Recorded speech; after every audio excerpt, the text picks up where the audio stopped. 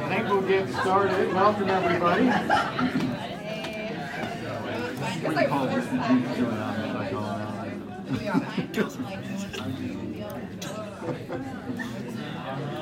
So, 1 week before Thanksgiving break, so just so everybody is on the same calendar, next week's Thanksgiving. I think you remember that. So we won't have class. Then we'll have class 1 week after that, and then Northwestern, I think, is done after that. So we have one class remaining after today, and next semester we will be working through the epistles of 1st, 2nd, and 3rd John. And so the Gospel of John was written by the Apostle John to help us to understand that Jesus was the Christ. The epistles of John are really focused on our own internal walk, and so help us to know whether we are following Christ. And so we're going to take a look at what those qualifications are for a believer who's following Christ closely. We are going to wrap up over the next 2 weeks the book of Philippians. So if you have a Bible, open your Bibles to chapter 4 of the book of Philippians. This semester we've been working through the book of Philippians. It's known as the Epistle of Joy. Paul is the apostle who writes Philippians under the inspiration of the Holy Spirit, and he mentions joy 16 different times. We're going to see multiple references in the passage today to joy. And so this isn't joy associated with his circumstances. He is in jail. He is chained to a guard. He is not out evangelizing the lost like he had intended, and yet he is joyful because he sees God's sovereignty in what's going on and understand what God is doing through it. Chapter 4, which is where we're at today, is a critical, I think, passage for us in our day and time. So there is a lot of discussion in our culture today about mental health.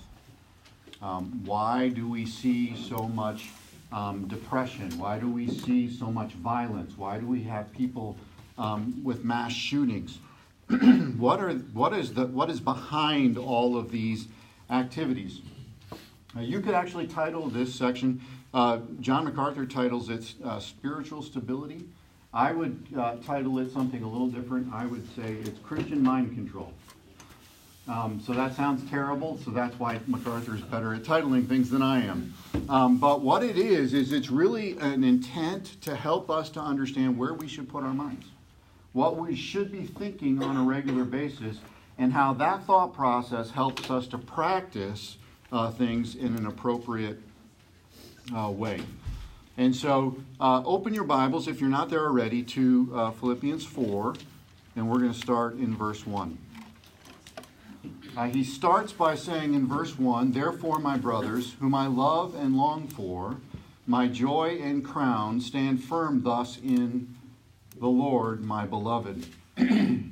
So what is the therefore there? We're starting with the therefore. Therefore always refers back to everything prior, or at least something prior. And the therefore is referring to what he's written thus far, but specifically what we covered the last few weeks, which is that our citizenship is in heaven. So we are citizens of heaven. We are not, we are eternal beings, and we are not to consume ourselves with the here and the now, because our citizenship is not here, it is in heaven. And that we are, while we are here, to become more and more like Christ. And so that's what we've covered over the course of the last few weeks. And so in order to do that, in order to become more like Christ, we need to control our thoughts and our actions. And so he says, therefore, my brothers, so what I'm about to tell you is how to do this, whom I love and long for. How does he feel about the Philippians? Remember, the Philippians were a church that he helped plant, that he stayed with and helped grow. It's in a small town. He was there for an extended period of time. And they have supported him in his ministry. So they have regularly sent him gifts to help him on his missionary journey prior to him going to jail for 4 years now about. And so there is this relationship, and so he dearly has a strong affection for them. But interestingly, he calls them his joy and his crown as well. So not only does he have great feelings about them, but they are what he considers his joy and his crown. What would that mean? What could that possibly be referring to? Well, where does Paul get joy? Paul gets joy from living out God's purpose for him in his life, right? And so his fulfillment, his satisfaction comes from being the hands and feet of Christ. And they are literally the result of that, right? So they are his joy because he has done what he believes God has called him to do, and they have responded, and he sees that fruit. And they are his crown. And what is a crown? A crown is a reward, right? And it is a proof of success, right? So they are his crown because it shows evidence that his life was fruitful, that his ministry was worthwhile. When you see individuals who are growing in Christ and who are living out the gospel message on a daily basis, then that is evidence that if those are the people that you have mentored and grown along, those are the reward of a fruitful life. And so he sees the Philippians as his joy and his crown. And as his joy and his crown, he has a great deal of concern about how they act and they think. Right? And so that's where he's going to go next, is he's going to say, listen, because you are this, stand firm. So what is his instruction? Stand firm. Right? So if you remember in Philippians 2, 1 and 2, there were some issues. And he says, if there is any encouragement in Christ, any comfort from love, any participation in the Spirit, any affection and sympathy, complete my joy by being of the same mind. There seems to be some conflict in the church, and he's concerned about that, and he wants them to be unified. In chapter 3, verse 1, he says, finally, my brothers, rejoice in the Lord. There seems to be an attitude issue, right? Nowhere in the book of Philippians does he correct doctrine. Interesting, because in Corinthians, when he sends his letter to the Corinthians, he's correcting doctrine. When he sends his letter to the Romans, he's correcting doctrine. When he sends it to the Ephesians, he's correcting doctrine. Right? They probably have their doctrine pretty straight. They got an attitude problem. They've got a pride problem. And he wants to address those things. Right? And so he comes here and he says, listen, stand firm. Stand firm on this gospel message, and this is how you do it. He says, stand firm thus. So that thus is referring to what he's about to say. I want you to stand firm, and I want you to stand firm in this way. Okay? And so stand firm thus in the Lord. And so that's his instruction. How are they to do so? By following Christ. We see a similar passage on standing firm at the end of Ephesians 6:13. You remember in VBS you guys made shields of faith, the belt of truth, the breastplate of righteousness. You remember? This is a stand firm. He uses an army analogy there. But if you think about what is he talking about, he's talking about truth, he's talking about righteousness, and he's talking about feet that are sound in the gospel. Where's your foundation? It's in the gospel of Christ, right? So you're going to notice very similar things here. We're going to talk about your mental state, truth versus lie, and we're going to talk about righteousness, your own actions, right? And we're going to talk about basing it in Christ, in the gospel. And so he's going to go thus. So what is the first thing that he addresses? And it's interesting, he flat out calls out two people in the church. Look at verse 2. I entreat Euodia and I entreat Syntyche to agree in the Lord. Yes, I ask you also, true companion, help these women who have labored side by side with me in the gospel together with Clement and the rest of my fellow workers whose names are in the book of life.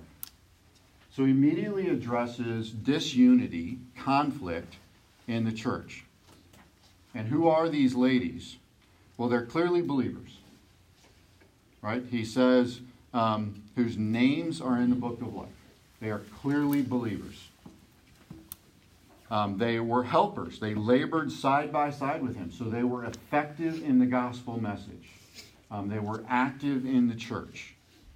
And yet they were in conflict with each other. So what was the nature of that conflict? Well, it couldn't have been doctrinal, because every time in the Scriptures that we see Paul see a doctrinal issue, he addresses the doctrine. He sides one side or the other.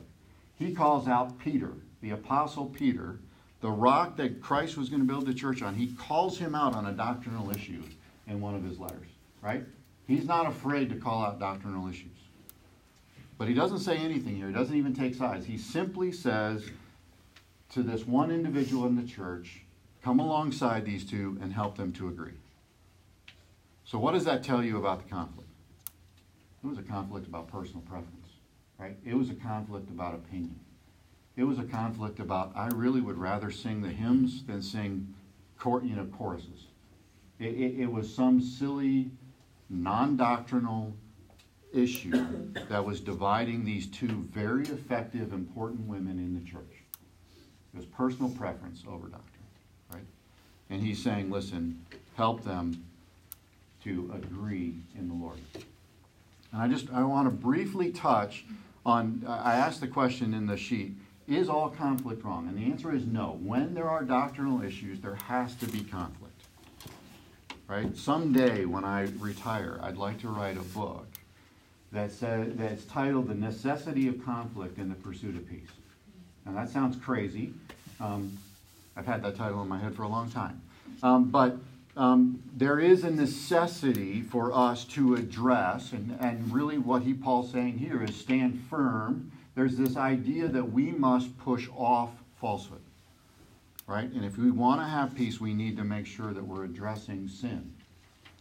But in this case, there was not sin. It was simply personal preference, okay? And so he is saying, listen, what is the instruction that he gives? Agree in the Lord. Cultivate peace, seek harmony, help others to see unity. So the first step in spiritual stability is to humble ourselves, to put off our own personal preference, right, and to seek unity with others.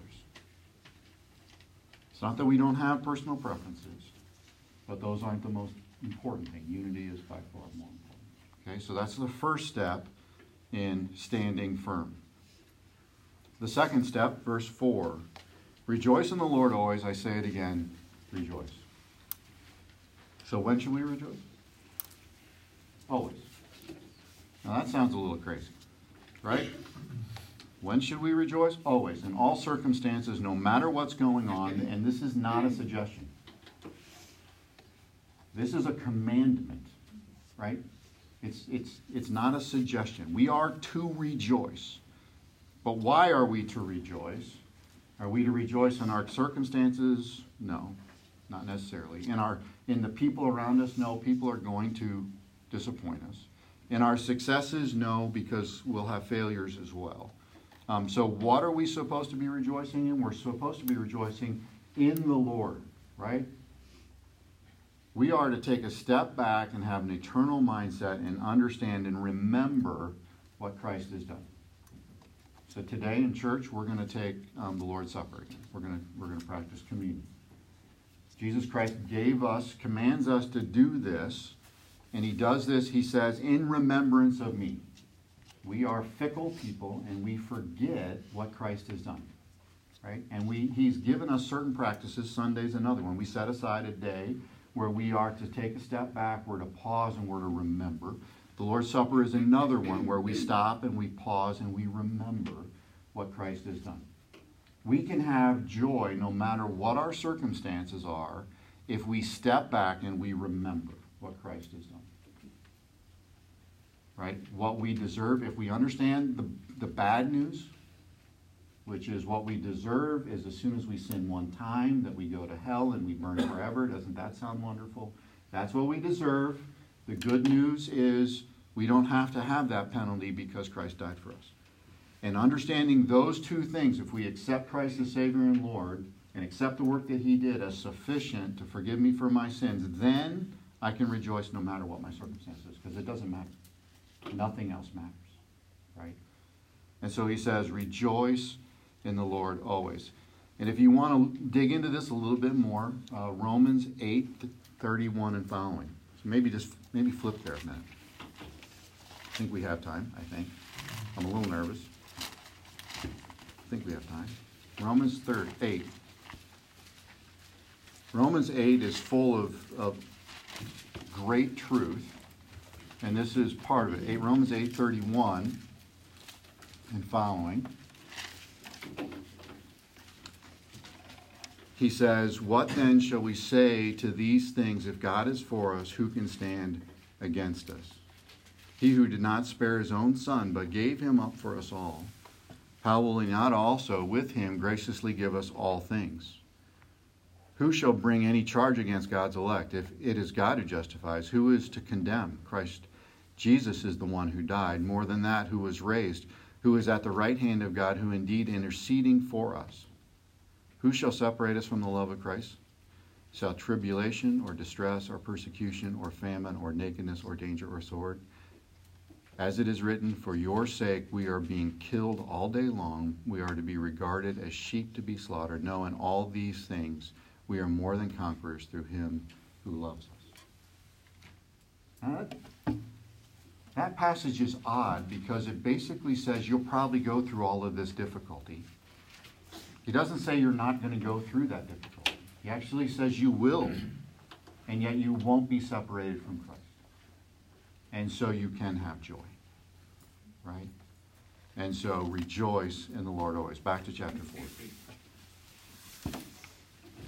How does having a rejoicing mindset increase mental stability and reduce conflict? And this is really an acknowledgement of the sovereignty of God, right? Because if we understand that God is sovereign over all things, then we understand that that person who is irritating us, God brought them into play to irritate us for our own good. Right?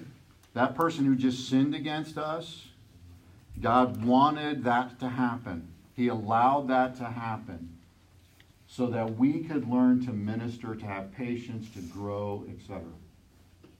It's an odd way of looking at that, but if we acknowledge the sovereignty of God, nothing is happening that's outside God's will. That job you just lost was his will, right? That person who just cheated you was his will. And what he wants is, how are you going to respond? How are you going to become more Christ-like in your response to those things happening to you? Are we really ready to acknowledge that God is in control of all things, right? That he is sovereign over all, that he is the one who decides, and that he works all things for our good?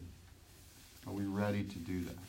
And then secondarily, what it is it's a mindset that understands how much we've been forgiven, so that we are able to forgive others readily, right? So there's all sorts of warnings in the scripture. Jesus says in Matthew 6:14, "For if you forgive other people when they sin against you, your heavenly Father will also forgive you. But if you do not forgive others for their sins, your Father will not forgive you of your sins." Right? So an acknowledgement of the forgiveness of God for us helps us to rejoice, and it sets our mind on able to reduce conflict because we want to forgive others as well. Verse 5, he goes on and he says, "Let your reasonableness be known to everyone. The Lord is at hand." If you've got an NIV Bible, it says, "Let your gentleness be evident to all." So that word can be translated a number of different ways. So it has this idea of being lenient or big-hearted or patient in the face of injustice. So that word reasonable or gentle means that you are long-suffering, right? That you are, literally interpreted, you are to accept less than you deserve. So that's a normal trait for all of us, right? We're all standing up saying, I'll take less than what I'm due, right? And yet that's what we're being commanded. Let your reasonableness be known to everyone, for the Lord is at hand. He is there. He is in it. And he is allowing this to happen. Show how reasonable you can be. And I can say, well, how does this help with conflict? Well, most of us want to be the judge, right? Most of us want, we want to take things into our own hands, and we want to make things right. Like somebody does something wrong, and we want to make sure they pay for it, right? That's the way we think. And that's not the way that God wants us to think. He wants us to understand that He is the judge, and that He will be the one who takes care of that. And for us to give that to Him, and He wants us to be reasonable. Romans 12:17 says, "Do not repay anyone evil for evil. Be careful to do what is right in the eyes of everyone. If it is possible, as far as it depends on you, live at peace with everyone. Do not take revenge, my dear friends, but leave room for God's wrath, for it is written, 'It is mine to avenge. I will repay, says the Lord. On the contrary, if your enemy is hungry, feed him. If he is thirsty, give him something to drink. In doing this, you will heap burning coals on his head.'" This idea that you are to respond differently, that you understand that God is the judge and that He will settle the score. He'll either settle the score with that person, or He will, if that person puts their faith in Christ, He has already settled the score with Christ. Christ already has taken it. And you don't need to be the judge. Does not repaying evil for evil apply to the legal system? Should we not take part in that? Right. So the Peacemaker book, I'm going to do a little ad for the Peacemaker. You ask a great question. She took the last one. Hold it up. So we'll put more up there. Don't worry. So the Peacemaker book is a fantastic book on conflict, and he addresses very specific issues like that. Like, should we never address anything? So how much should we overlook versus how much should we address versus how much outside the church, then how should we handle things, right? So I'll give you the 10-second version, and then you should look at the book, because he does a really nice job with it. So we should overlook an offense from our brothers and sisters as long as it's not hurting them, hurting you, creating separation between you and them, or dishonoring God. So if somebody has an offense, we should try to overlook it. If it's hurting someone else or hurting them or is dishonoring God, then out of a desire, out of love for them, out of motivation to restore them, we should one-on-one address it. And that's the Matthew 18 passage. How do we one-on-one, and then somebody with somebody else, and then with others from the church, okay? Outside the church, how do we deal with this? So 1 Corinthians talks a lot about inside the church, people suing each other and how terrible that is, and we should be resolving these conflicts ourselves. So inside the church, if there's a conflict, we should try to address that again inside the church. Outside the church, we are able to use the legal system. Now, that still doesn't mean we shouldn't necessarily follow all those rules. Like, if we can overlook, we should overlook. If it is something that if us bringing a suit to someone, trying to get that back, would dishonor Christ in any way, we should let it go, right? But there are circumstances in which we are fully capable of using the legal system to make sure that somebody is held responsible. So the other thing, the flip side of that is, you don't want to encourage irresponsible behavior. And so if pursuing this helps someone realize the responsibility of their actions, then it is appropriate to pursue that in the right context and mindset. That's the 10-20-second version of the book's really much better at it, so I would encourage that. But I hope that answers the question. But here we're talking reasonable, right? So we're saying, listen, if at all possible, we want to take less than what we deserve because we know that God is in control. Verse 6, he goes on. So we are to first seek unity. We are to second, have a rejoiceful heart. We are third, to be extremely reasonable in the way that we treat others. And then fourth, we're not to be anxious about anything. Verse 6, do not be anxious about anything, but in everything by prayer and supplication with thanksgiving, let your requests be made known to God. So what should we worry about? Absolutely nothing. So I woke up this morning at about 4 a.m. worried about work. and I'm coming here to teach this today. And I'm like, I literally was praying to God, help me to actually follow my own teaching. Help me to deal with these things in an appropriate way, right? Help me not to be anxious about anything, but in everything, by prayer and supplication, bring them to you, because I tend to worry, right? We all tend to worry about, is this going to work? Is this going to go forward? What's going to happen next? And so Jesus addresses this in Matthew 6, verse 25 and following. He says, therefore I tell you, do not worry about your life, what you will eat or drink, about your body, what you will wear. Is not your life more than food, your body more than clothes? Look at the birds of the air. They do not sow or reap or store away in barns, and yet your heavenly Father feeds them. Are you not much more valuable than they? Can any one of you, by worrying, add a single day or hour to your life? And why do you worry about clothes? See how the flowers of the field grow. They do not labor or spin, yet I tell you that not even Solomon in all his splendor was dressed like one of these. If that is how God clothes the grass of the field, which are here today and tomorrow is thrown into the fire, will he not much more clothe you, you of little faith? Do not worry, saying, what shall we eat, or what shall we drink, or what shall we wear? For the pagans run after all these things, and our heavenly Father knows that you need them. But seek first his kingdom and his righteousness, and all these things will be given to you as well. Therefore, do not worry about tomorrow, for tomorrow will worry about itself. Each day has enough trouble of its own. Right? God's saying, listen, we are to focus. Jesus gives us the instruction. We're to focus on pursuing Christ. Seek first his kingdom and his righteousness. Right? And then the rest will take care of itself. So where do we turn? When we begin to worry, we turn to God in prayer. Right? He says, do not worry about anything, but in everything by prayer and supplication.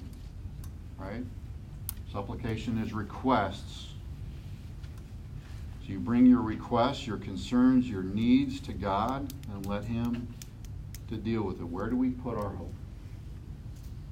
Do we put our hope in our bank account, our ability, our job, our relationships? No, we put our hope in Christ. We put our hope in the God of the universe, who is so sovereign over all things and knows exactly the every day that you will live and what's going to happen each and every one of those days. And that should give us some level of confidence. We should be able to stand firm in this. How does that help us to avoid worry?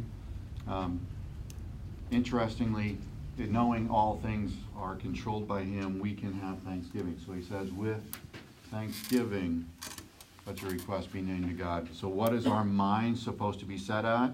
We're supposed to, we're supposed to not worry. He says, don't do this and to bring this to, but then what are we supposed to put our mind on? Again, thanksgiving. On remembering who Christ is. On remembering what God has done. And then lifting that up. And when we focus not on the unknown, but on the known, then we don't have to worry. Because we can see in our own lives what Christ has done and where he has taken us, and we can know and we can trust that he knows what he's doing. Right? So we can have thanksgiving. If we set our minds on all the wonderful ways that he has blessed us.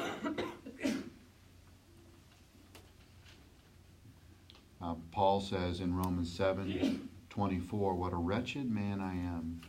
Who will rescue me from this body of the subject of death? Thanks be to God who delivers me through Christ Jesus our Lord. He bases it on the fact that his own salvation, he is so thankful for, that he knows that God turned him from his sin, addressed him on the road to Damascus, and turned him in a different direction and is guiding him forward.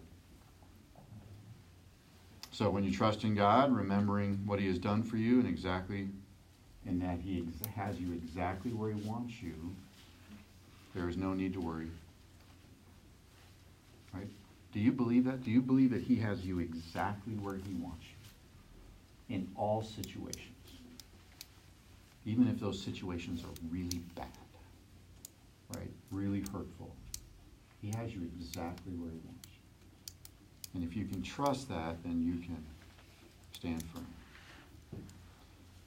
And then he says, listen, verse 7, and the peace of God, which surpasses all understanding, will guard your hearts and minds in Christ Jesus. If we start to set our minds on these things, then we will have peace. It won't be our own peace, it'll be the peace of God. And so again, you're trusting in the sovereignty of God. You're remembering the grace that he has given us for saving us from our sins. We are seeking unities with others. And then we can have peace. Verse 8, finally, brothers, whatever is true, whatever is honorable, whatever is just, whatever is pure, whatever is lovely, whatever is commendable, if there is anything of excellence, if there is anything worthy of praise, think about these things. And so, what should we set our focus on as we stand firm, as we look at situations in which there is conflict and difficulty, when we don't know where to turn? Where should we set our mind? Where should we focus? So years ago, there was a book that was published called The Power of Positive Thinking. I'm not a real big fan, right? Because it was based on just denial of the truth, really. I mean, denying what really was going on. That's not what this is, okay? So he's not saying deny the truth. I mean, life is hard, and people will disappoint us, and we will be treated unfairly, right? So that is going to happen, right? We are going to fail. But he is saying, listen, even in that, so if you're in a conflict and somebody has wronged you, more than likely, 9 times out of 10, even though they might be 80% wrong, you might be 20% wrong, right? And if you want to avoid conflict, if you want to show your reasonableness, if you want to stand firm and trust that God has you in that conflict for a reason, you can focus on the 20%, right? You can focus, if this person has wronged you 9 times out of 10, you can focus on the one time that person did something right and nice to you. You can choose to focus on the God's grace. And so when we look at other people, we can choose to look at them and say, they have failed in all these ways. Or we can choose to look at them and say, I see God moving here. And I see them improving there. And I want to come alongside and help them to grow in that. Right? And so that's what he's saying, is he's saying, listen, God is at work. In every person who has the Holy Spirit working in them, God is at work. And they may still be a pain in the butt. Right? But God is at work. And I am going to glorify God for the ways that I see his grace. And then I'm going to come alongside and seek unity and to build up and have God use me as his hands and feet in that person's life. And if you can get there, your marriage, if you get married, it's going to be good, right? Your relationships at work will be much better and easier. If you can get to that point where you're like, listen, I am going to focus on the good things, I'm going to set my mind, because then what happens is we are able to put off bitterness and wrath, right, and anger. Because we are focused on how is God going to use me to minister in that person's life. And so we can stand firm in our faith and we can be the hands and feet of Christ. You know, because bitterness really is driven by a needless dwelling on the negative, right? When we start to build on that, when we don't forgive and we sit there and we rerun something in our mind over and over and over again, it grows and grows and grows. But if we forgive and we focus on the positive and we come alongside to help with those things that someone's struggling with, if that's our mentality, we can have peace and unity with that person. Verse 9, what you have learned and received and heard and seen in me, practice these things, and the God of peace will be with you. What do we need to do? We need to practice. This is not natural. This is not what a normal human being will do. A normal human being is going to be anxious. A normal human being is going to want more than what they deserve, not less. A normal human being is not going to be rejoiceful because they're going to be focused on all the disappointments in their life. And so we need to practice focusing our minds on the sovereignty of God, the justice of God, the graciousness of God. We might be burdened by our guilt. We've failed so many times. And the devil just keeps reliving all those things in our mind, right? Of all the ways that we failed and we've sinned. And we need to remind ourselves of the graciousness of God. That God, when I accept Jesus Christ as Savior and Lord, has forgiven me for all of that. And I don't need to dwell on that anymore. Because God is good and gracious and has forgiven me. And so I can have a positive mindset, even though I've struggled throughout my history of my life. Right? I can be forgiven. And so from a summary standpoint, what's the secret to good mental health? A proper understanding and confident belief in the character of God. That's another book, right? How do we address mental health in our day? Understanding the character of God. That He is just, that He is sovereign, that He is gracious. And if we set our mindset there, we can have a very positive, encouraging, stable mind. But we need to practice that. Questions, comments associated with it? Now you see why I like this passage so much, because it's so relevant today. Okay? So what if you're in an abusive relationship? Do you stay in that relationship because that's God's will for you, or do you... Yeah, great question. Right. So there is a safety issue. Again, the Peacemaker book addresses this. So there is a safety issue. So if there is an abusive relationship, the individual who's causing the abuse has rejected Christ and is not living out Christ. So at that point, separation is appropriate, right? So separation, not necessarily divorce. So at that point, you should go seek help so you can remove yourself from the dangerous situation. You go seek help, hopefully in your church. For those who would intervene and be able to see if we can get this resolved, see if we can turn that person who is not living for Christ back to living for Christ. How would you, if you're going through conflict in your own life, but you're able to see God's work and provision through that, yet someone who is close to you and mentors you works closely with the law and solves a lot of problems through that and puts their hope in institutions, how do you live in a relationship with them and maybe help them see what you're going through? Yeah, in 1 Corinthians, where he addresses lawsuits among believers, the motive there is, listen, for the good of the church, to show Christ to those outside the church, that those outside will see the gospel if we as believers don't turn to outside for judges, but come in and we resolve things appropriately. Because outside the church, everything is resolved by fight, right? I mean, it's by proving the other person wrong. So the methodology outside the church is to try to demonize the other. Inside the church, we can address conflict by being humble and honest, right? By addressing the sin, but also the positive, by seeking to find unity at the end, not one wins and one loses. And so it's a totally different approach. And so, in your situation, I would be encouraging them, listen, what's the approach we're going to take here? What's the most positive outcome that we can come? Because if we go outside the church, what we're going to see is we're going to see people trying to prove the other one is 100% wrong, and demonizing the other in that situation.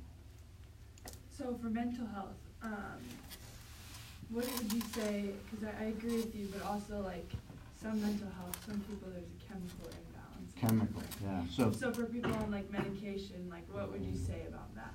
Yeah, so I'm real careful there. So I'm into genetics, right? So there are genetic mutations that cause issues. Whether those issues are neurological or whether they're physical. No question that there can be chemical issues. And so we need to be careful in those situations. There are appropriate times for that. I've talked to several medical doctors over the years, and they will tell you that probably 90% of the patients that they see that come in with some sort of mental issue is probably more spiritual than it is mental, but they don't have the ability to address the spiritual, so they have to address it physically, right? And so that physical addressing of it provides some relief.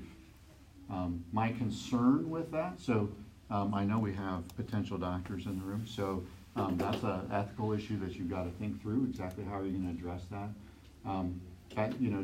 The fact of the matter is they've got 15 minutes to try to help you, or a half hour to try to help you. They don't have that time to invest in you. Inside the church, if there is something like this, we can address it in a much different way than what a medical doctor can.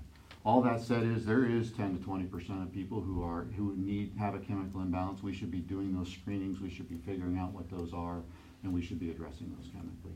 And as the science advances, we're going to be able to do that better medically as well, because there's panels that you can take. You can see the chemical deficiencies, etc.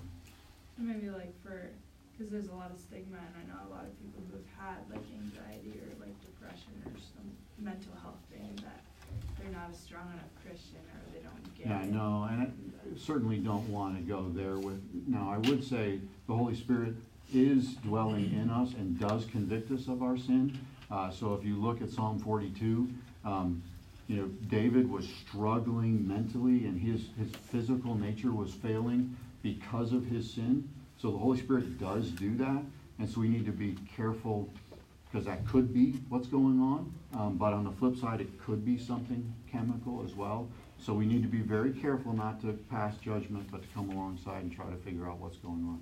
Like I said, the medical field's growing dramatically. There's all sorts of panels that you can do to try to figure these things out. So, with the passage, do not be anxious about anything. I've heard some people interpret that as almost going to the opposite of being pragmatic, and we don't need to plan anything for this ministry. We're just going to show up, and everything's going to be provided. And sometimes that is the case. But what would you speak into that? About some people interpret that being anxious is actually being almost in a way practical about needs. Yeah. So we need to take the scriptures out as a total and let the scriptures interpret the scriptures. Jesus himself says, "Who built a tower without first calculating the cost?" Right? And so you've got to take the scriptures in totality. He's not saying in there that we shouldn't do any planning.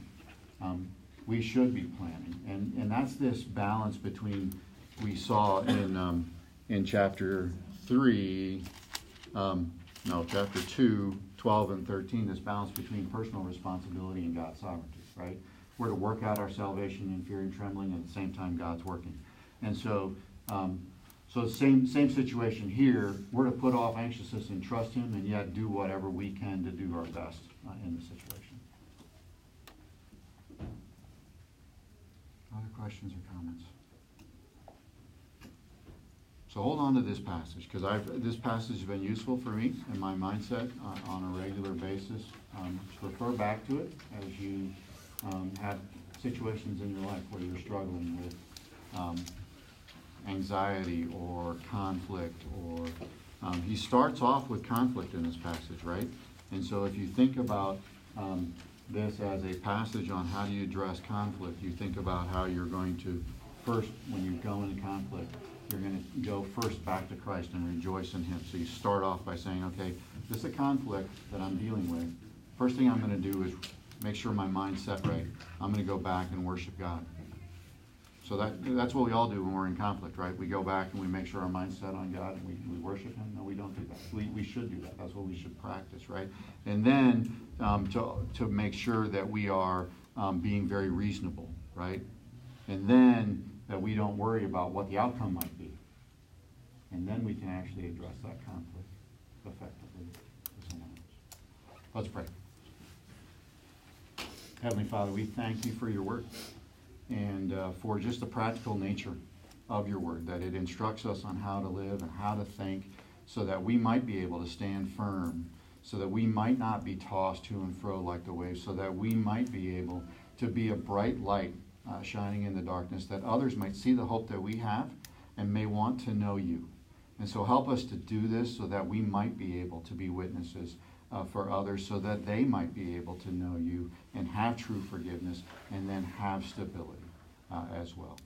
Help us to have the peace that comes from you and show that to others. For it's in Jesus' name we pray. Amen. Thanks for coming. 2 weeks and then we're done for the semester.